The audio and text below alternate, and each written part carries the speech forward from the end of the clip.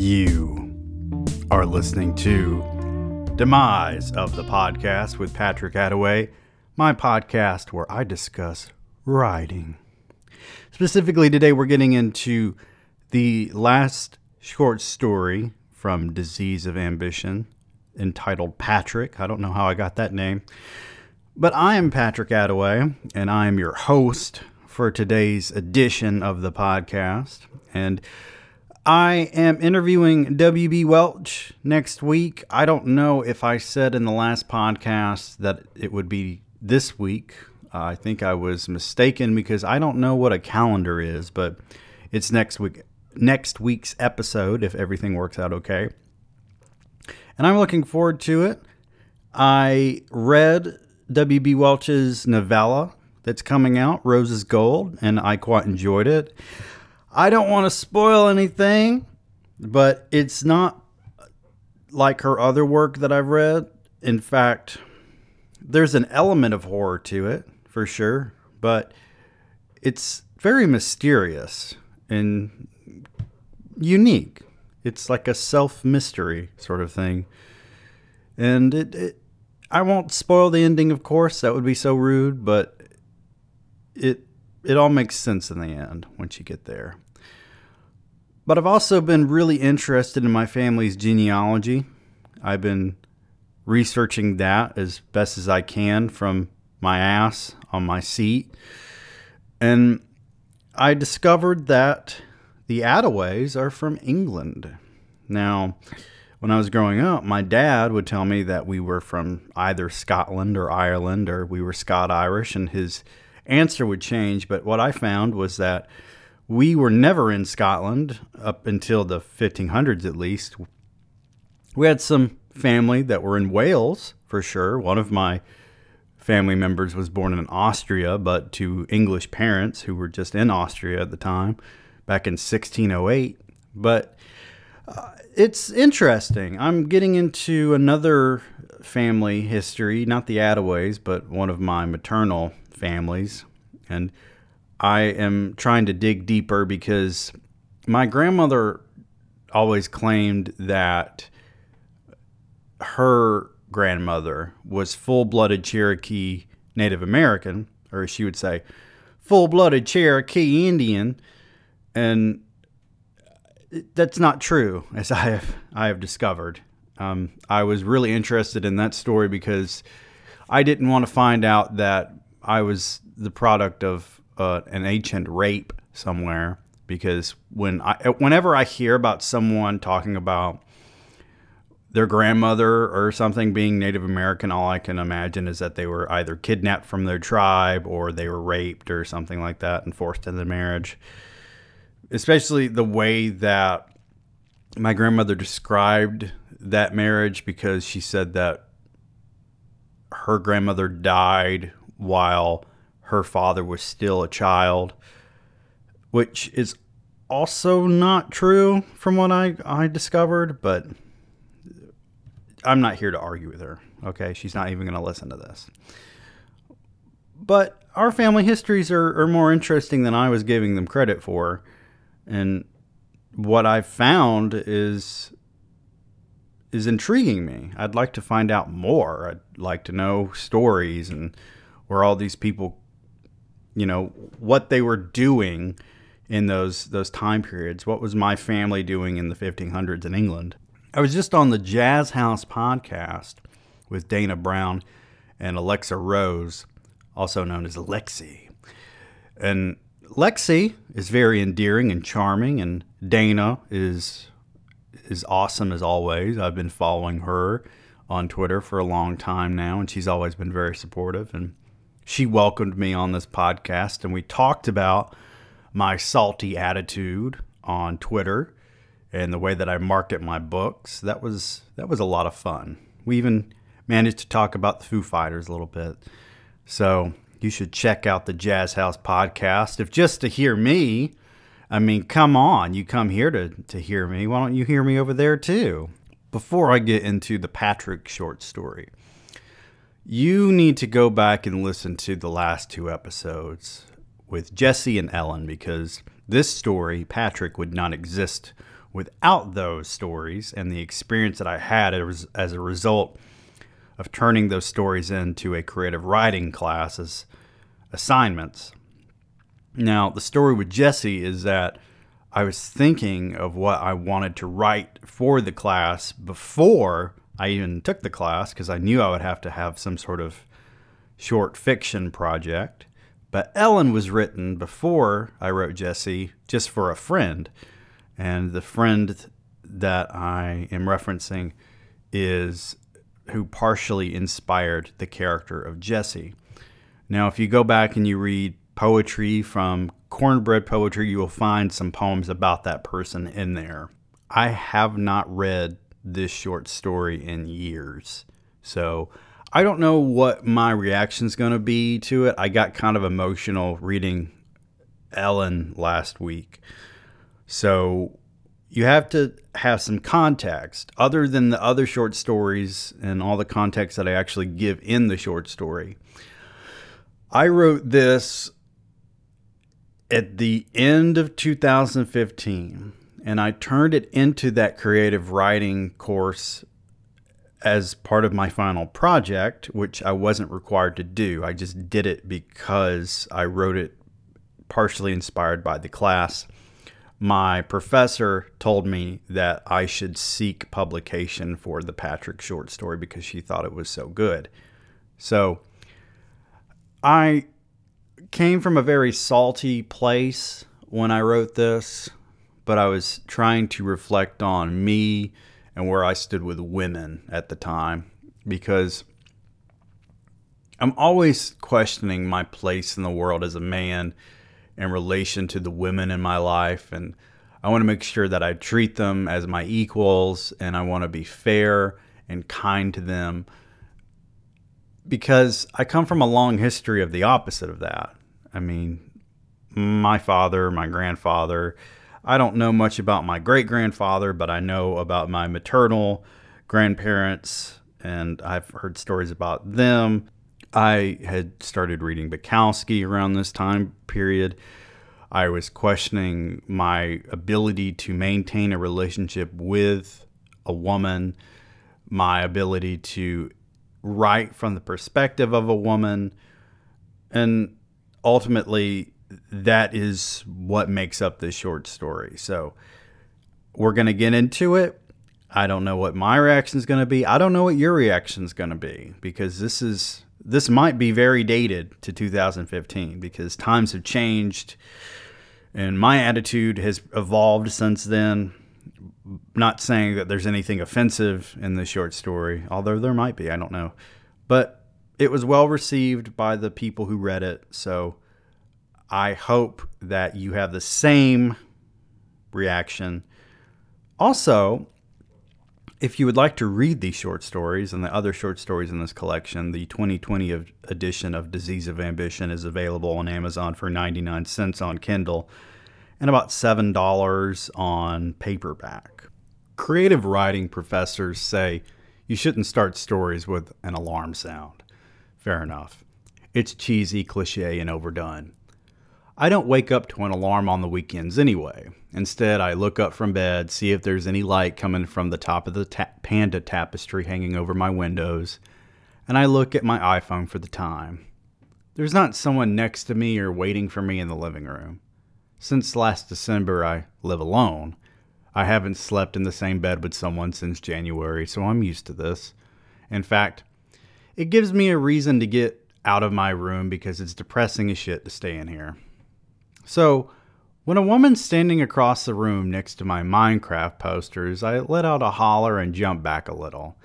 Okay, I have to stop because of the Minecraft posters. I had a few Minecraft posters. I used to be really into Minecraft in college. In fact, I would spend hours playing it and listening to music or listening to Howard Stern. This was before I was listening to podcasts. But I built an entire city in Minecraft, and just last night my wife was telling me you should play Minecraft, and I was like, I feel like I'm done with Minecraft because I built the city that I wanted to build. It's there's nothing left to do. I could start on other projects in Minecraft, and maybe I will in the future because that game was very meaningful to me. But now it's different. I think I've outgrown it. I mean, she's not the witch from Snow White. She's actually the kind of woman I always favored growing up. Mid-40s, long brown hair, dark eyes, and a slightly disarming smile. But when I see her boots, the paisley skirt, and leather jacket, I know she's exactly that. It's Linda from the short story I wrote the first week in Dr. Umminger's creative fiction class. Okay, so a little background on Dr. Umminger for those of you who are unaware. She is a great professor from my college that I went to for undergrad, and she was part of the Harvard Lampoon. She's married to a slightly famous singer who I won't name, but he has a Grammy, and she brought it up in class a few times, so whatever. Her teaching style is laid back most of the time. I had her for 2 courses, and both courses I got by pretty well without much friction, other than from classmates, of course. I conceived her months beforehand. Since I'm alone, I do things that free my mind and make me feel something other than depression. I write characters who suffer from depression because it's what I know, especially when it's all I've known for the past 2 years. When I'm in class, unless I hate my classmates, I generally act happy and make everyone laugh. At home, I don't have to act, and I write the way I want without worrying if my professor is going to mark up my paper. Linda's that kind of professor. I was driving around Bowden and Mount Zion a lot at night, and I've always had something playing in the background. One night, I wanted something different but familiar, so I grabbed Led Zeppelin's In Through the Outdoor, an album I generally associated with getting laid. Otherwise, I never paid much attention to it. Turns out, I found the album pretty substandard, yet kept listening anyway, especially to Fool in the Rain. And then the scene took place in my mind. For some reason, I saw a woman having a mental breakdown in her apartment with her young lover present. It felt kind of stereotypical, like I saw it in a film before, but I could not actually place it. The dynamics between the older woman and young man felt like a wet dream of mine gone wrong. I finally got to be with a beautiful 40-something with her scars, stretch marks, wrinkles, and maturity that I couldn't find in other women I dated. And then she snaps because she second-guesses everything we do. It felt a little on the nose and not enough to build a story on. According to some, what I ended up with didn't make for a story either. My favorite novel is Less Than Zero, so what do I care about story and plot lines? So, I changed it into a lesbian relationship. And I had just ended a brief relationship with a fellow writer, so I had the basis for the younger lover, Jessie. When I heard Dr. Umminger say, "I hope you don't think women in their 40s actually talk like this," I knew the workshop would feel like a nail to the temple.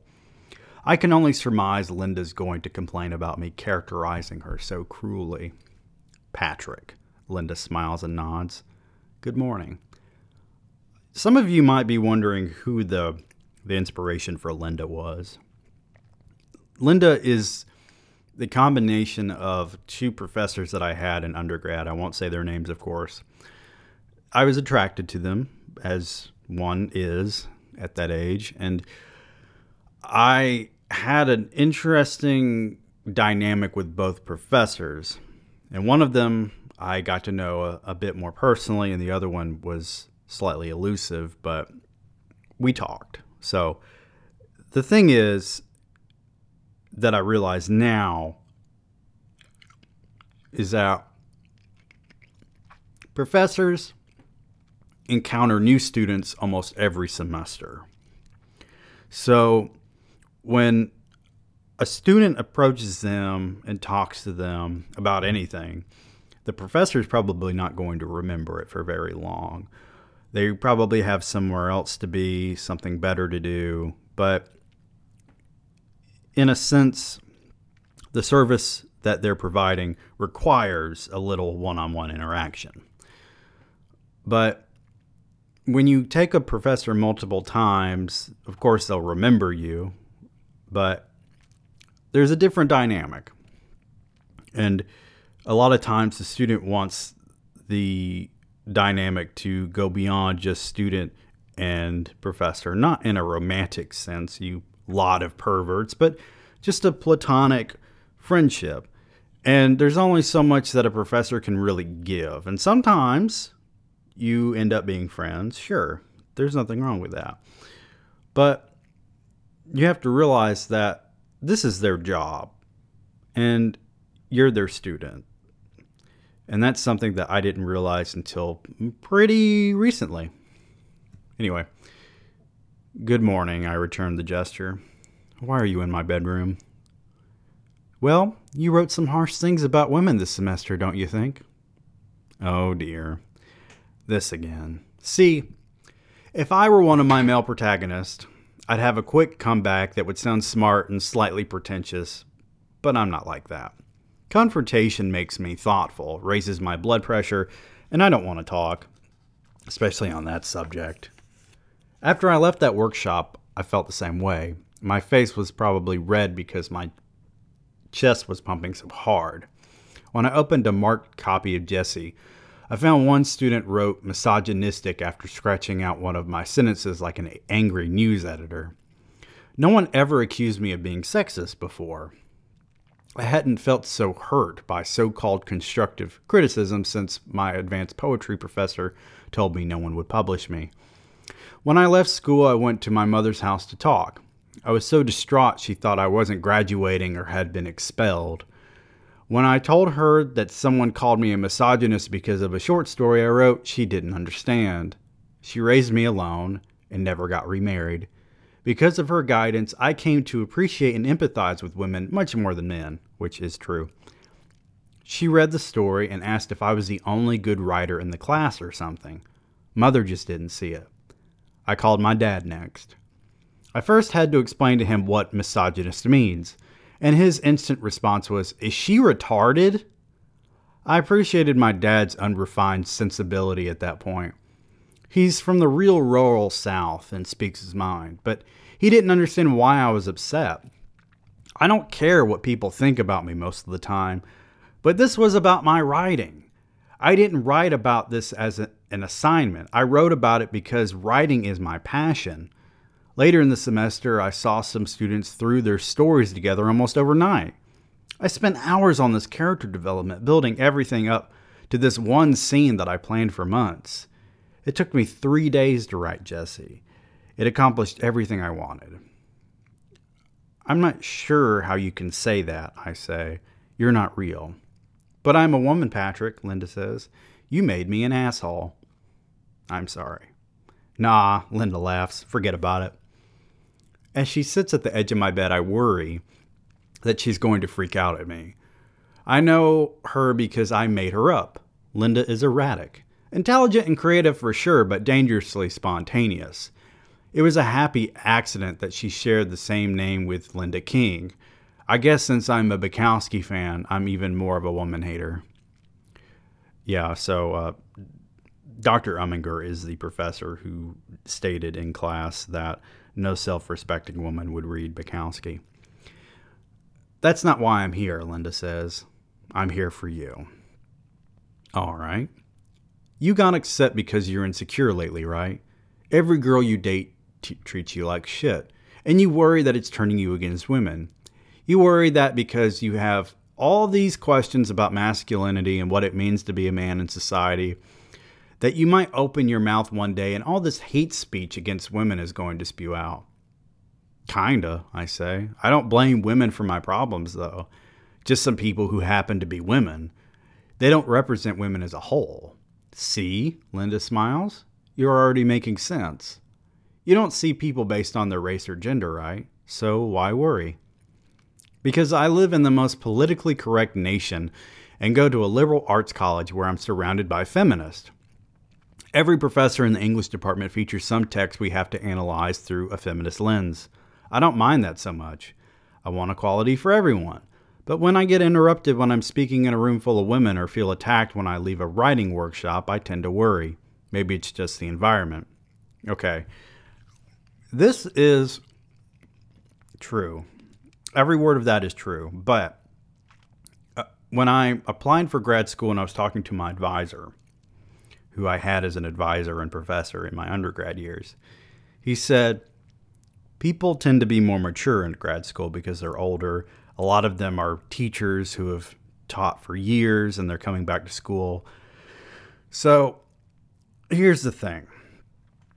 Whenever there was a conflict in a grad class, it was always because of a younger student. Always. So my first grad course in 2018, we had a 17-year-old student in the class. And there were some things that she said that, I let pass. I didn't say anything. But there were other issues with an older student who was very intelligent. He went to Morehouse. He was a professional man. He'd been working for years, and he was essentially coming back to get a master's degree. I haven't seen him since, but I got the feeling that he was there because he wanted to be there and not because he felt obligated because of a degree. And there were some exchanges between him and younger women in class that I feel like could have been easily avoided. And it's not that the women who were closer to my age were wrong. It was just that, see, from my perspective, and a lot of people probably disagree with this, but when an older person says something that unnerves you a little bit, as long as it's not extreme, a lot of times you let it go because one day they're going to die and you're still going to be alive and you're going to be around to, have the same experience with the younger generation. I mean, it happens all the time. But we also had an older woman in class who would say things, but no one would say shit to her. And I loved her. I thought she was very sweet. I wish I could see her again. But the older gentleman, for some reason, he got on these two younger women's nerves quite a bit. He wasn't saying anything sexist. I mean, there was a discussion about why Gal Gadot was on the cover of GQ. And he said, I don't understand why any woman would be on the cover of a magazine called Gentleman's Quarterly. That is a magazine for men. And he had a point. It's a men's magazine. And I'm not against women being on the cover of a men's magazine. Playboy magazine is largely a men's magazine. And for those of you who are unaware of the history of Playboy, it's not just a smut rag. It has a long history of publishing well-known writers like Ray Bradbury. And it was kind of a beacon of culture for a long time. And because teenage boys would get a hold of it, it has more of a pornographic connotation. And yeah, there are naked women in it, but as I've gotten older, the women in that magazine barely seem like they're naked because for decades they were airbrushed and then later photoshopped, and they were made to look unrealistic. I mean, it was more like looking at a painting of a nude woman than actually seeing a nude woman. So the younger woman in class got upset with him for saying this. And she said, Gal Gadot is important because she's the first woman to have a major and well received female-oriented superhero franchise, because Wonder Woman was a big deal. Now, she's not the first actress to play a female superhero on the big screen, not the first to have her own movie, for sure. But that was the argument at the time.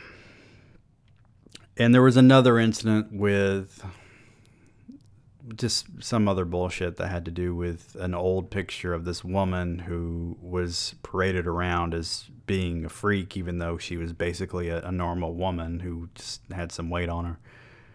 But I can't remember the name of that woman. It wasn't her name.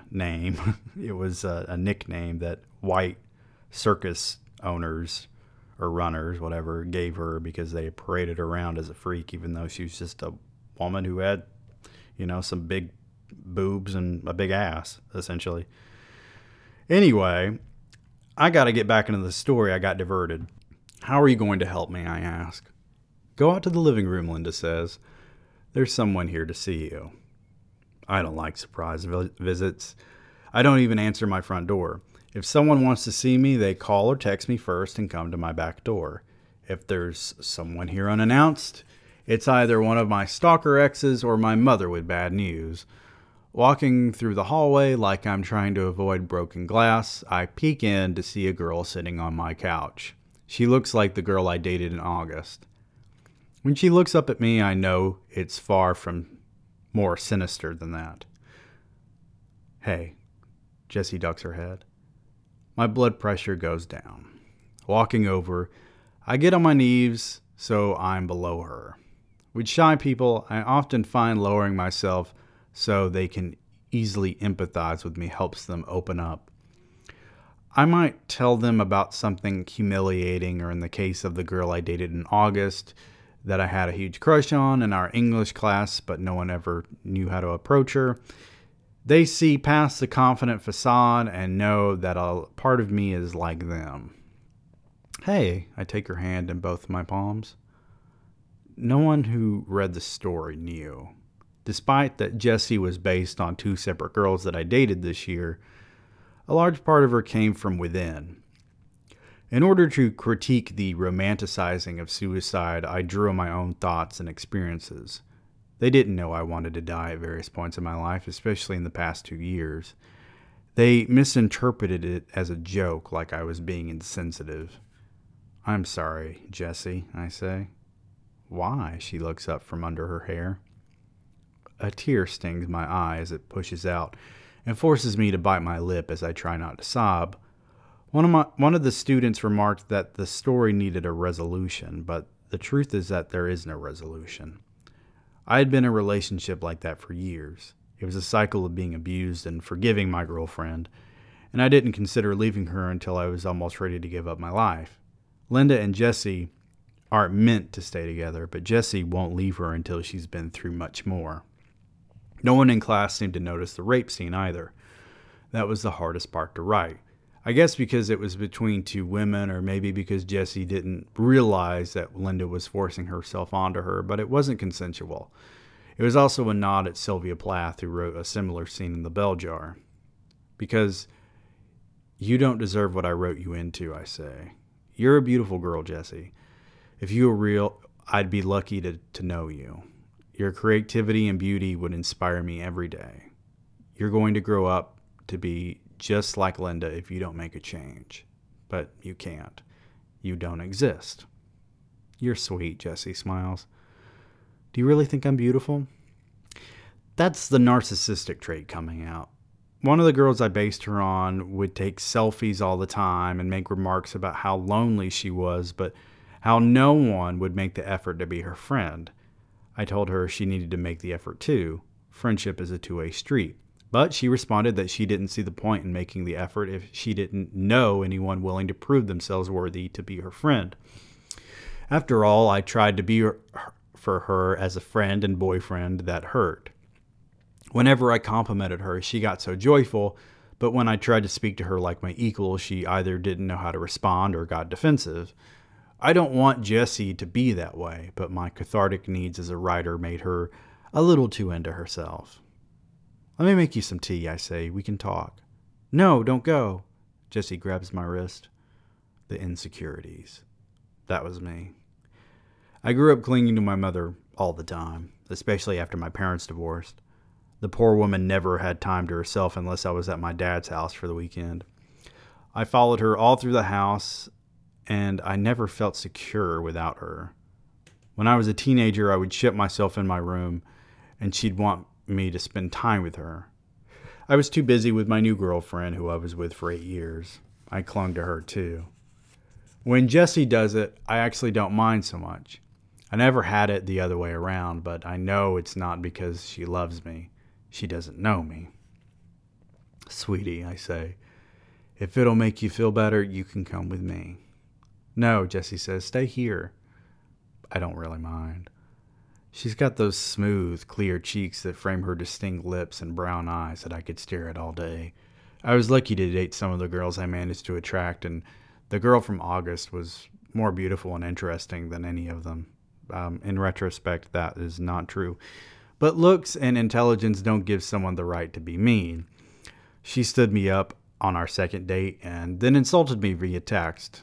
That was the cold, shallow aspect I left out of Jessie. What happens to me, Jessie asks. After the story, I say.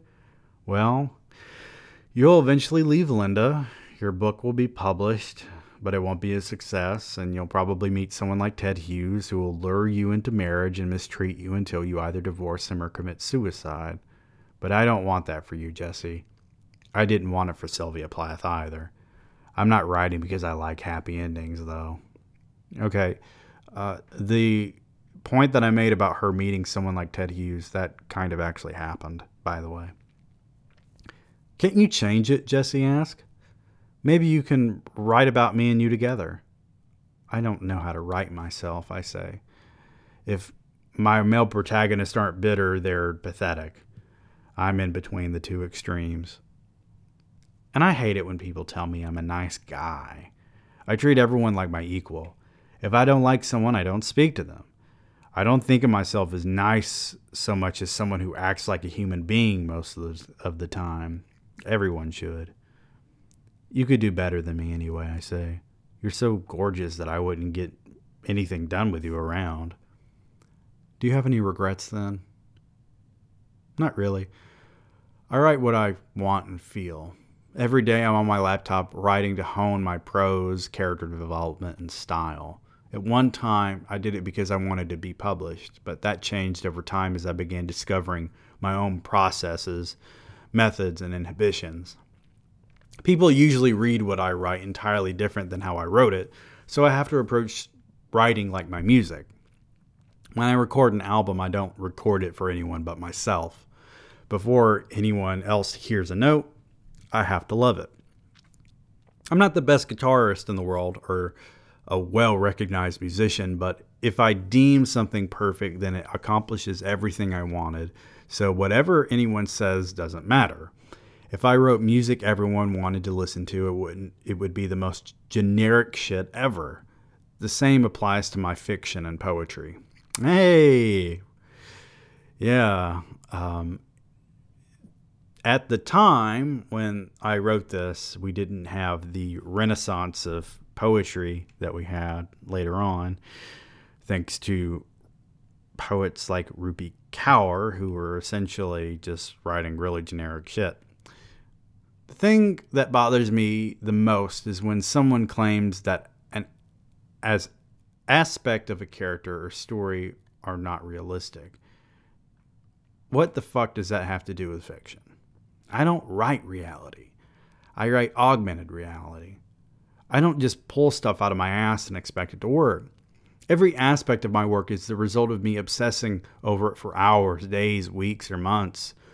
The worst thing another writer can do is totally misinterpret your vision and expect you to listen to them bitch about it. I don't care if someone doesn't like what I write. Just don't think I care about your opinion either. I'm still the same way. I mean, I don't know if I should keep reading reviews of my work, because even good reviews say something a lot of times that I don't like. I appreciate reviews. I want more reviews for sure. I enjoy hearing what people have to say about my work, but I don't always like how they interpret it. And that's probably going to be how it is for the rest of my life, because no one's going to see the things that I create the same way that I do. Do you? I ask. I don't know that I can, Jessie says. I'm sorry if the girls you base me on hurt you. No, ma'am, I say. You can't take responsibility for their actions. Some people are just bad. All you and I can do is follow the golden rule. Could you do me a favor then? Jessie asked. Certainly. Give me a happy ending before you go, Jessie says. All right, I nod. This is the best I can do. I stand pulling Jessie into my arms, hugging her and bending to kiss her cheek. She feels like a skeleton with flesh next to me. I'm not going to rewrite her story, but I can give her the best advice I managed to scrape together while life seemed to have me bent over a table for years. Opening my front door, I point outside and smile at Jessie, letting her know this is the earnest and not the usual mindless bullshit people spew. If you want happiness, I say, you have to eradicate the people who leech off you like Linda. It won't happen instantly, but if you leave and start now, it'll happen sooner rather than never. Are you happy, Patrick? Jessie asks. No, I say. I'm still working on that. She turns to me and places her hand on my chest for a moment before looking down at her feet as she takes the first steps out. I watch her fade away as a November breeze washes all the dead leaves across my yard. And I know she's not real. Jessie's story isn't actually changing, but maybe it's more about me than her. I never felt guilty about how I wrote her, though no one else can see how I love Jessie in spite of her flaws. Linda walks into the room after I shut the door and start wanting that tea I offered Jessie. I'm more disappointed about the tea than Linda being here by now. Of all the female characters I wrote over the years, she has to be the one trying to give me closure or teach me a lesson. I always had trouble writing them, but I never sought to make a statement about women through any of them. Some of them are good, others are bad. Linda is complicated, I suppose. If you were to write a happy ending for me, Linda starts. Please, I say, not now. Well, we can talk about it after you face her. Who? I ask. There's another one? You've already forgotten Ellen? I think about the woman who inspired Ellen every day. No, I don't.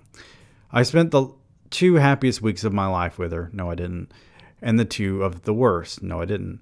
She was not nearly as redeemable as Ellen. In fact, I created Henry to offset Ellen's negative aspects and make the audience sympathize more with her. They wouldn't so much if they knew about the real woman. Ellen is not unlike a lot of girls in college who end up dropping out and forming a dependence on something, but they eventually pick themselves up and find something to fulfill themselves. I can't say the same for the guys I knew who dropped out. I can barely say it for the ones who graduated. All of my successful peers are generally women. That's true.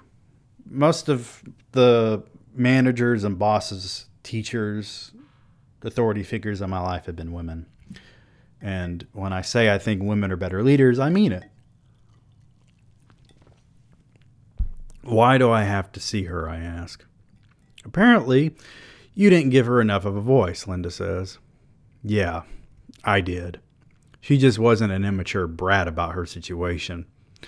Ellen didn't need to confront Henry over things that happened a decade ago. That's childish and something Henry would do.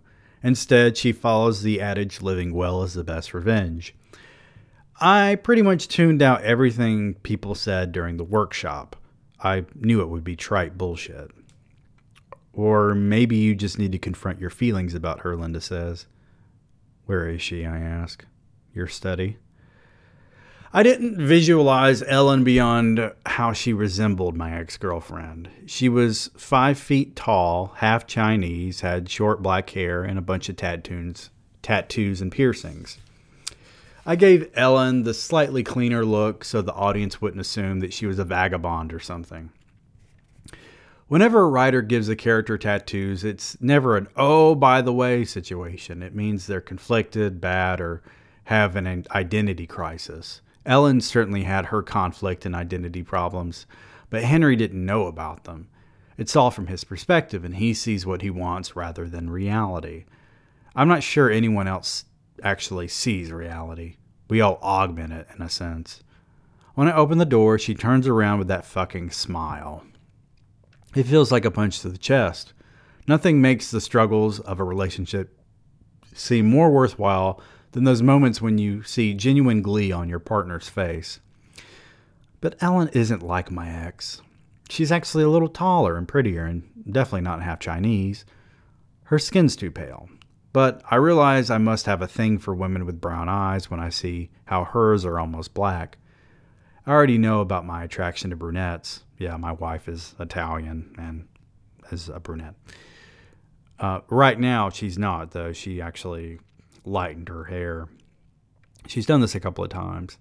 And then one time, because of the movie Fighting with My Family, she decided to go black again.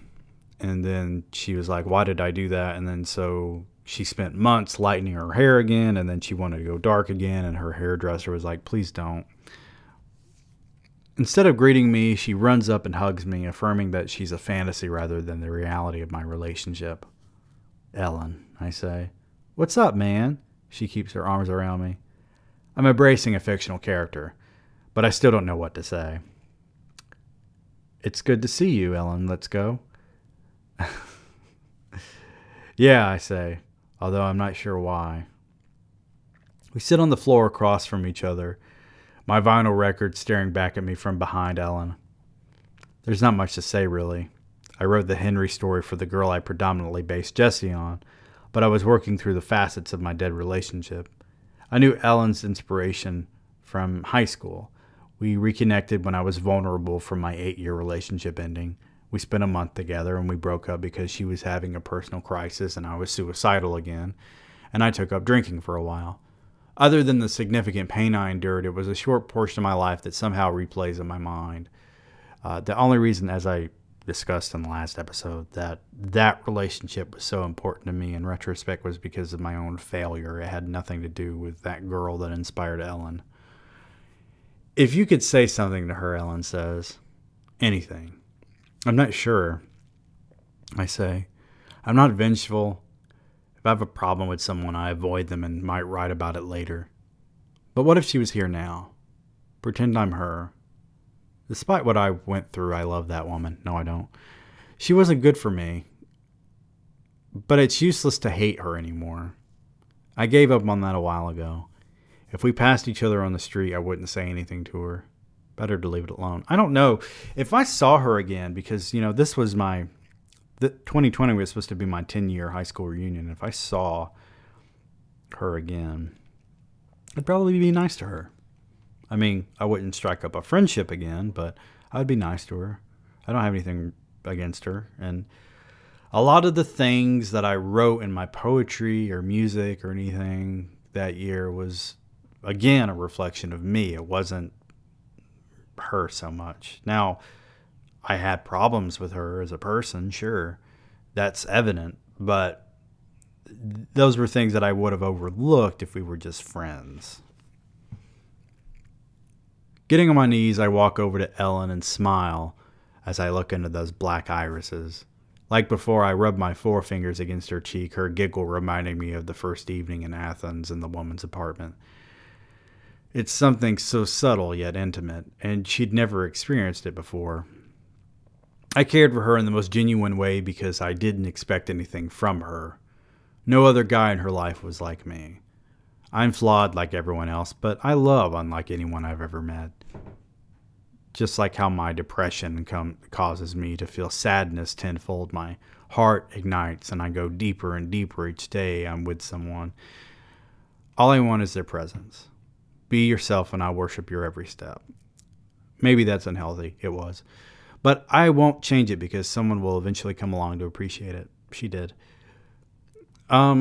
Yeah, so this portion of the short story with this paragraph where I'm saying I love someone, as I have discovered, that is an unhealthy way to approach a relationship.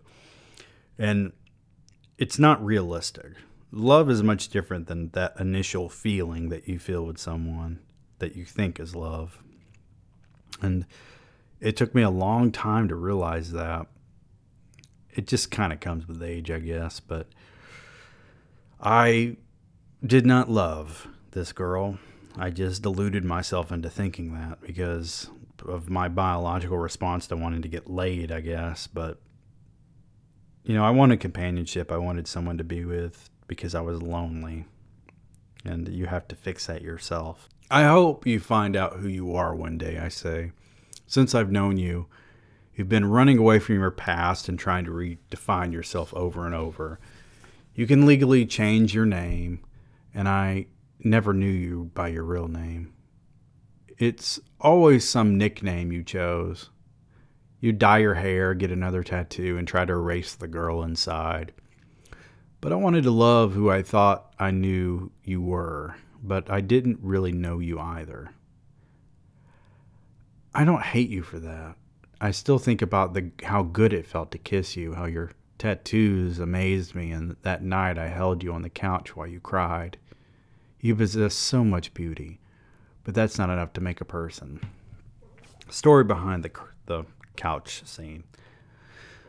The first weekend this girl and I were together back in 2015, she came to my house and I pulled out the yearbook at some point and we looked at our senior pictures and all the people, and then all of a sudden she started crying and I held her and she talked about how she wanted to not think about that stuff anymore, even though she was the one who asked about the yearbook. And she said it didn't feel real anymore, and she felt so disconnected from that person. And those people were so important back then in a sense, but they're so far gone now. And that she just wanted to, surround herself in fire or a force shield. And my wife's taking a shower right now. It's funny that people have told me that this podcast sounds so professional, and yet things like this happen because on the other side of the wall is the bathroom, and I'm not in a professional recording studio. And I apologize for any issues that you heard on past episodes, like my wife watching Sex and the City in the other room or something. But in the last episode, I don't know what happened, because sometimes I will upload something to Anchor and I'll listen to it the next day and I'll hear something and I'll be like, that wasn't in the podcast before. The last episode with the Ellen short story, it started out sounding like scratchy and weird. I don't know what the hell happened. I don't know if it was the Yeti. I don't know if it was Anchor. I don't know if it was from converting the wave into a MP3. I don't know. But I couldn't fix it anymore. I can't keep all the WAV files on my computer for that long because they take up a lot of space. Anyway, let's get back into the story, because this is just going to have to be how it is. Ellen hugs me again, her heavy breath tickling the back of my neck. She didn't have much of an identity in Henry because I didn't have much of one to base her on. It was easier to write her off as a pothead who might suffer from depression rather than the reality of the situation. Embriating her gave her the excuse to merely exist rather than treat Henry like shit and give him an excuse to cheat on her. I wouldn't cheat on someone for any reason, so I needed to justify Henry's infidelity. He married the woman he cheated with. My perspective on things have changed since I wrote this.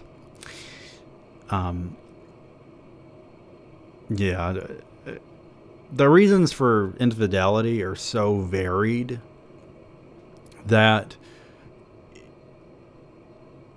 I think that more people are coming around on the idea that while it is very wrong to cheat, that people have their reasons for cheating. And a lot of times, it's just a douchebag who's cheating on his wife. She's done nothing wrong. Or a woman cheating on a man. He's done nothing wrong.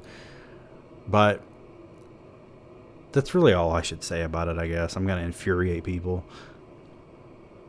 Ironically, I say, you're probably the nicest, most mature woman I've ever wrote. Thanks, man, Ellen says. Thanks for not making me a total loser either. That's what Henry was for, I say. Do you know what you need to do now?" Ellen asked. "I don't know. Are you doing anything later? Because I'd love to get some barbecue with you and watch Pulp Fiction." "No," Ellen laughs. "Go back out to Linda. You still haven't dealt with her." "Right," I say. "It was good to see you, Ellen. Bye, you nerd." Linda stretched out on the couch, effectively threatening my domain.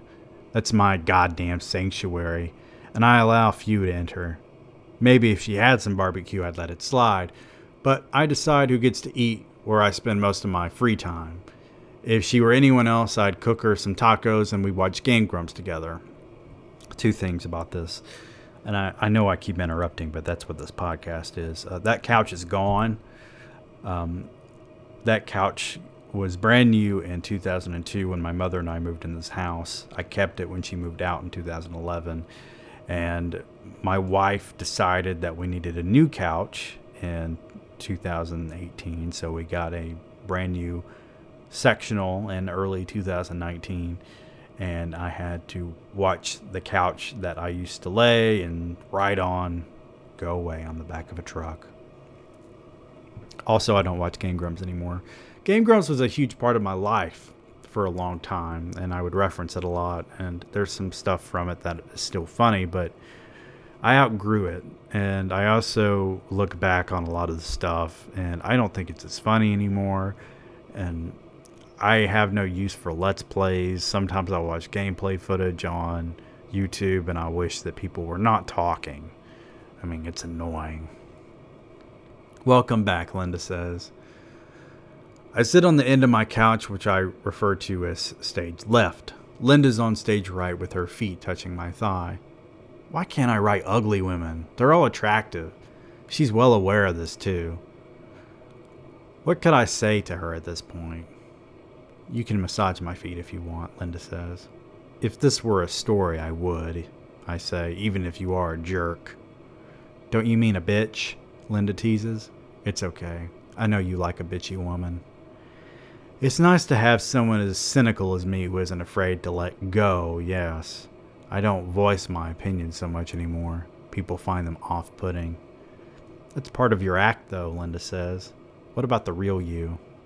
The real me would probably put up with Linda's abuse because a part of me is attracted to that. It doesn't validate that kind of behavior. But she wouldn't approach me the same way as Jesse. The male-female dynamic is different. I can't explain how, but I think it has to do with Linda having less respect for Jessie and seeing her as more docile because she's a girl.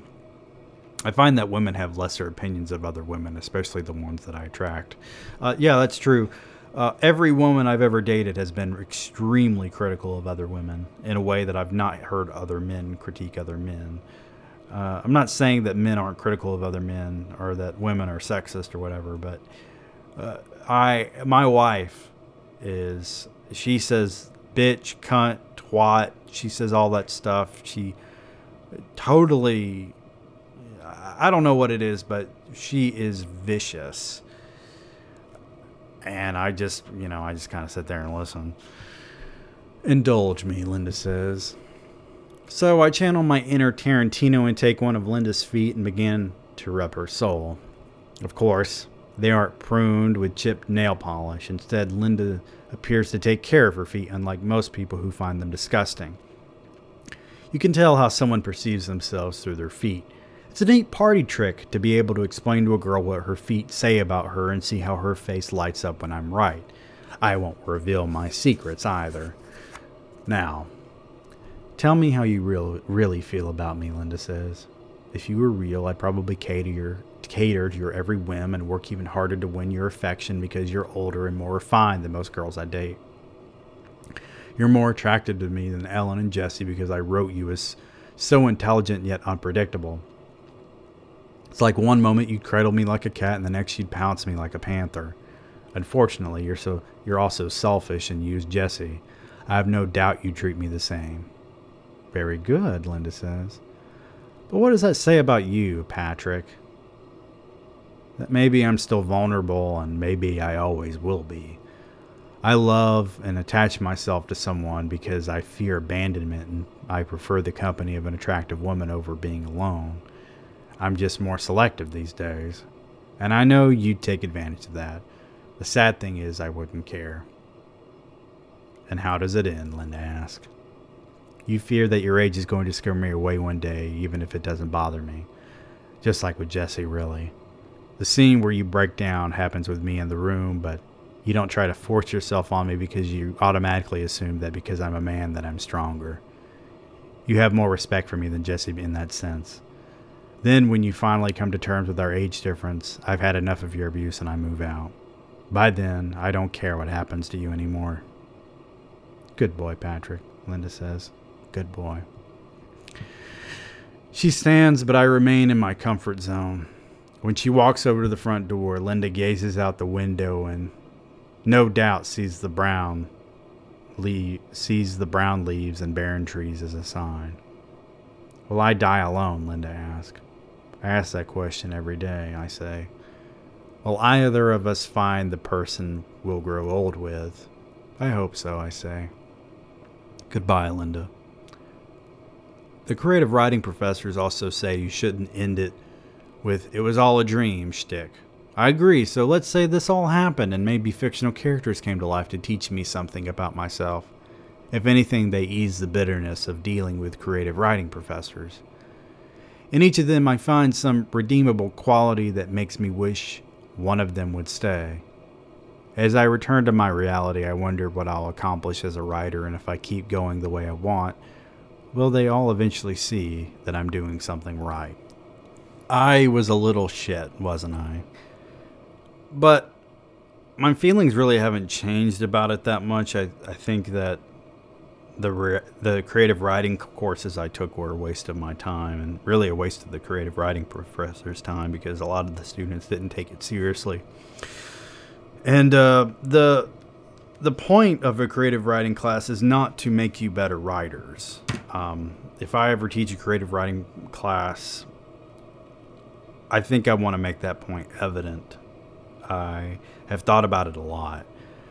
And one of the things that I think I want to institute as a rule for those classes, if I ever teach them, is that the only person in the class who can be highly critical of your work is me, the professor.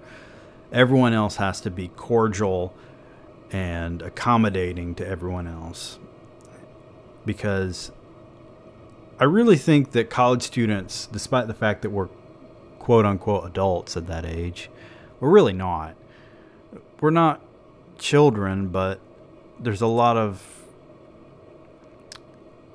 when you're an early adult and you think of yourself as an adult, you end up doing things that are like caricatures of what it means to be an adult.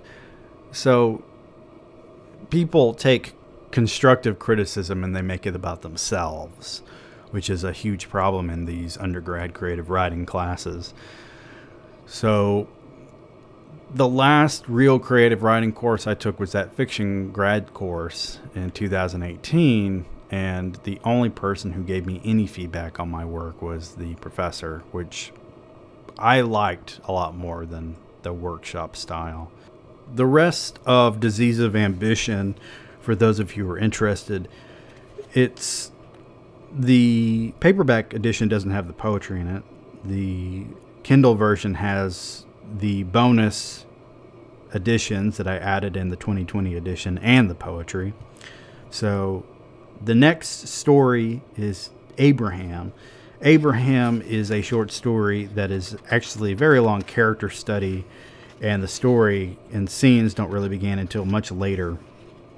And this was me working through my cousin Isaac's death and dealing with mortality myself. And then there's Greg, which is a non-fiction, even though I present it as fiction. I'm in it, and it's about this nursing assistant named Greg. And Greg was a really, really sweet guy, and I tried to do him justice in this very short story because it deals with his death and the way that people reacted to his death and the shit that people say about us after we die. And then there's Henry, which, what the hell is this even about? I don't remember this at all. You gotta love how I wrote so much stuff that I can't remember anything. But Henry doesn't seem that much different than Abraham, if I'm being honest here. So Henry is an actual story that was also inspired by my cousin's death. Abraham is specifically about what happened. The short story Lewis was in reaction to the Louis C.K. Me Too scandal, and I incorporated elements of Bret Easton Ellis and Charles Bukowski into this character who is in a mental hospital for sexual assault. Then there's Melanie, which, Jesus, it's hard to remember what all this shit's about, but Melanie was written in 2014, and it is about a man who is having an affair, and it turns out that Melanie is actually non-existent, and there's a twist at the end of the story. There's a lot more to Disease of Ambition, and I hope that you decide to read the rest of it. But I enjoyed discussing these short stories with you over the past 3 weeks, and I love and adore you for listening. So this has been Patrick Attaway with Demise of the Podcast. Happy weekend and happy writing.